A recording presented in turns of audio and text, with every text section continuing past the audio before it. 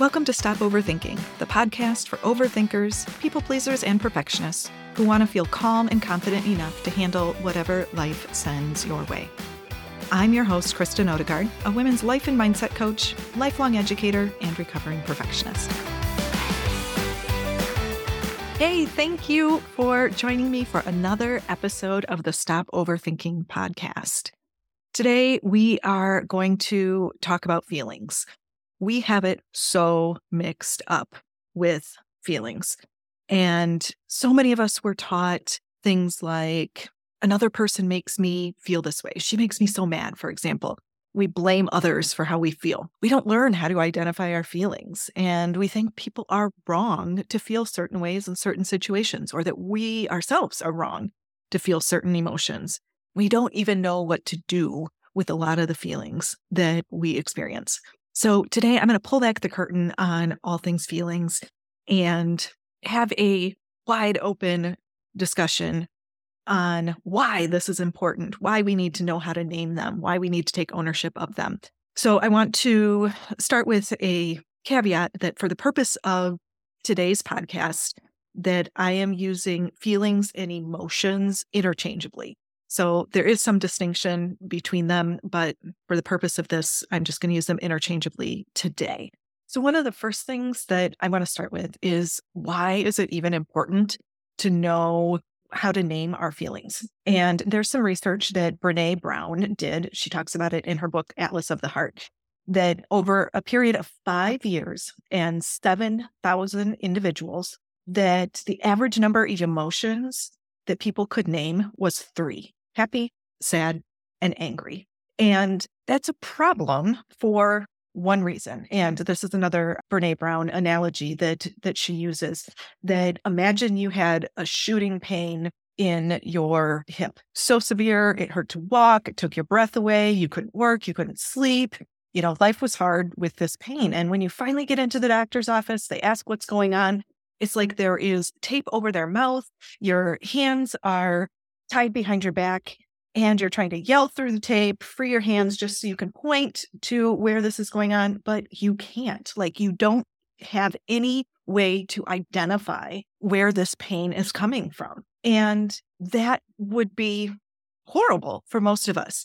Yet that is the scenario that most of us find ourselves in with our emotions, in the fact that we don't know how to identify them. We don't know where it's coming from. We don't know how to talk about them. And it just leaves us kind of trapped. That's why it's so important to have these conversations, teach our kids, learn ourselves, and to improve on this. It improves relationships. It improves communication. And it also is a way for us to just understand what's going on physiologically in our body and mentally in our own minds. So the other piece with this that we need to talk about is, where do those feelings come from? And this is another piece that most of us got wrong. We learned it wrong. And you may have heard things like, or that you've said it yourself, she makes me so mad. Or maybe a child does something and, oh, that makes mommy so sad. Or this little kid on the playground needs to go apologize because you made Susie feel bad. And the problem with this is no one can make you feel anything. Okay. A feeling isn't a tangible thing. You can't take it from your body and hand it off to another person to make them feel a certain way. Nobody's brainwashing you. Nobody's handing you this feeling. It's coming through your own filter of what else is going on, your expectations for the situation. Ultimately, it's just how you're thinking about it. And it's not them, it's you.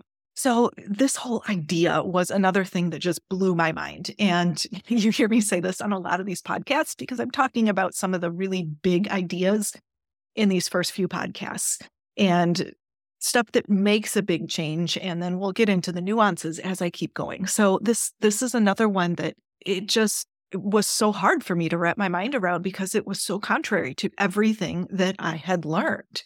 And it was well, of course other people make me feel things. I'm around certain people and I feel happier. I'm around other people and I'm really irritated. But it's not them, it's me. Okay, so here's an example just recently. my son and I, he's 15, and we have kind of a habit. He loves to send me and show me silly Instagram videos. And I go with it because, hey, he's 15 and he wants to like share something with me. And, that's great. So I'm happy to spend time with him and feel joy, connection, whatever it is.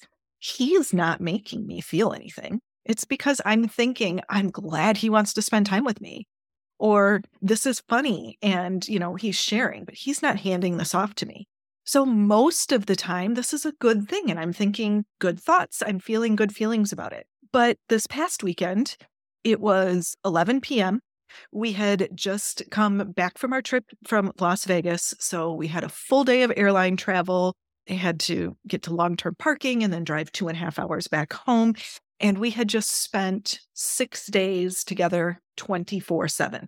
So it's 11 p.m. and I don't care about cute dog videos or mountain bike daredevil stunts, things that we normally watch. I just wanted to be alone. I wanted my room to be quiet. I wanted to go to bed. And honestly, I just wanted some space. He was doing exactly the same thing that we had done 50 other times when he comes, barreling into my room and, lays on my bed and, hey, mom, watch this. He wasn't making me feel annoyed or irritated. It's because how I was thinking about it changed. I was thinking, I'm tired. We've had a whole lot of bonding time. Leave me alone right now. It wasn't him. It was me. And somewhere along the lines, we just learned to give away our feelings to other people. We learned to blame other people for our feelings. And a lot of times this was so we didn't have to take responsibility for them. Especially we have this whole concept of there's like bad feelings and good feelings. Good feelings are ones that, make us feel good. And we give those away to other people too. But those bad feelings that we feel like, then I can't change it and we become victims.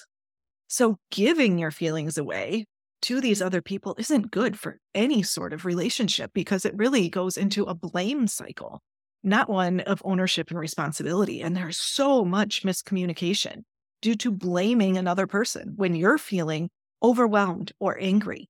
You blame your partner because you're mad instead of recognizing, how am I thinking about this situation right now? And a lot of this comes back to you think being mad is a problem. It makes you a bad person if you're mad. So therefore, I need to blame you because I'm feeling this way. And the reality is that being mad is normal.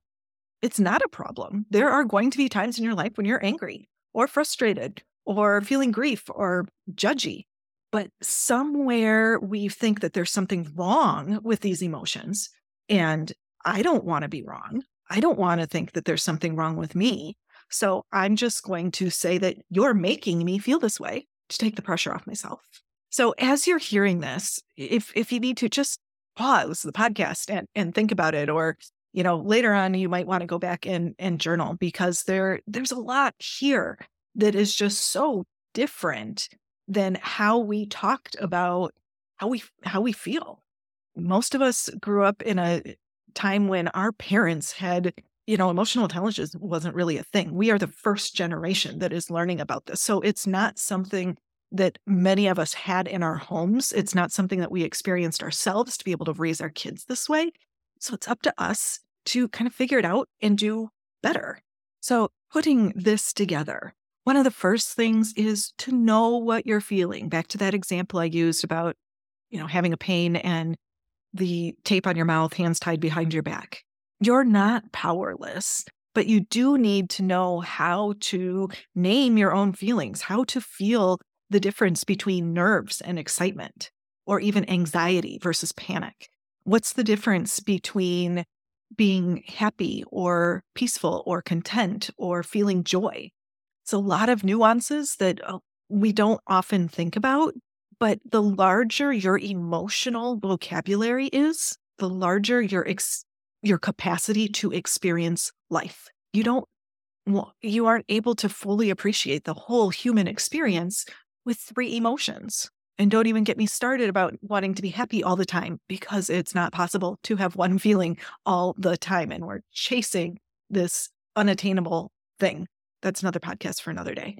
Okay, knowing what is going on in your body. What does it feel like physiologically? And we don't have to be afraid of it. We don't have to blame other people. We don't have to stuff it down and push it away because we're cranky or just feeling, tense. You can just feel it in your body. It's a physiological thing. Like, oh, this is what anxious feels like. This is what it feels like when I'm judging another person. This is what it feels like when I feel humiliated. Feelings wash through our body, usually in about 60 to 90 seconds. And when you can identify what that emotion is and feel it instead of stuffing it down or resisting it, you know that you can handle whatever is coming at you. Doesn't mean that you're a robot and you don't experience this whole thing. In fact, your life experience gets bigger and broader because you're able to have this whole spectrum of emotions. If you are stuck, think about a teeter-totter and you're stuck in this little bitty balancing act and you only want to move a couple inches side to side, it's a balance. So being able to experience the hard and the bad things and allowing that, naming it, feeling it, also allows you to experience the greater joy and excitement and happiness on the other side. One of the first things that I like to teach people, and I have a blog post on my website about it, it's called Name It to Tame It. And this is just it's a little bit of research there that basically when you can name what you're feeling, what your emotion is, kind of like I recognize like, oh, this is what anxiety feels like. It can actually decrease the intensity of the emotion if you want to. Simply naming it. It's like validation in your body. And so this is a great thing for you to recognize, to start being able to just identify what's going on in your brain and that connection to the feelings and emotions in your body. And it's also a great thing if you have kids or you work with kids or other people to encourage them to do the same thing. So naming it to taming it, having the vocabulary the emotional vocabulary to express how you're feeling is really important and a great place to start. The other place with that then is having the ownership to recognize nobody else is making me feel a certain way. And there isn't anything bad if I'm feeling this way. Like my feelings are valid. And that distinction is important because if you don't want to feel angry anymore and you hand it to another person, you have given away your ability to feel differently. Where if you accept responsibility, like, yeah, I'm feeling bad and there's nothing wrong with that, you also have the ability to tone down that anger, to hang on to it if you really want to, or to be able to maybe change it and recognize there's something underneath that anger. A lot of times anger is a secondary emotion. For me, it's often it's sadness and disappointment quite often.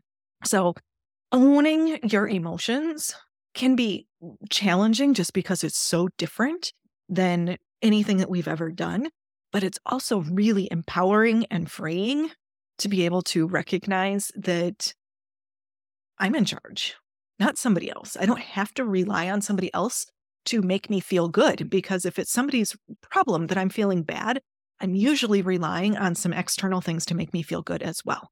And so when you're able to take that power back, when you're able to expand what you're able to feel and experience, it just opens up so many things for you. Okay, I want to add one last thing for people pleasers. Go back and listen to this and understand that if you are responsible for your feelings, that means other people are responsible for their feelings, which means you can't make other people feel a certain way. So much of people pleasing is wanting to keep other people happy, not wanting them to be disappointed in you, trying to feel validation from or appreciation from somebody else. And this is huge to be able to break some of those people-pleasing patterns. Is you are responsible for your feelings and they are responsible for theirs. You can't make other people like you, feel proud of you, love you, appreciate you. Their feelings are coming from their filters, their expectations, their own brain. And by trying to manipulate another person's feelings, it's really not an authentic connection or relationship. So that's something that we work on in coaching. So much is not just being able to take care of our feelings, but then letting go of that control that other people aren't responsible for our feelings, but also I'm not responsible for someone else's. Now, this doesn't mean that you can be mean and crabby or any of those other kinds of things. We'll talk about being your, authentic self and living in integrity and being the person that you want to be, but also allowing the other person to just feel how they want to feel instead of trying to do things to make them feel a certain way, which is impossible. Okay, that's this whole entire podcast. You can't make somebody else really feel a certain way. You can try really hard, and sometimes it might seem like it's working, but it's because they're choosing to think those certain things. You can't make them feel it.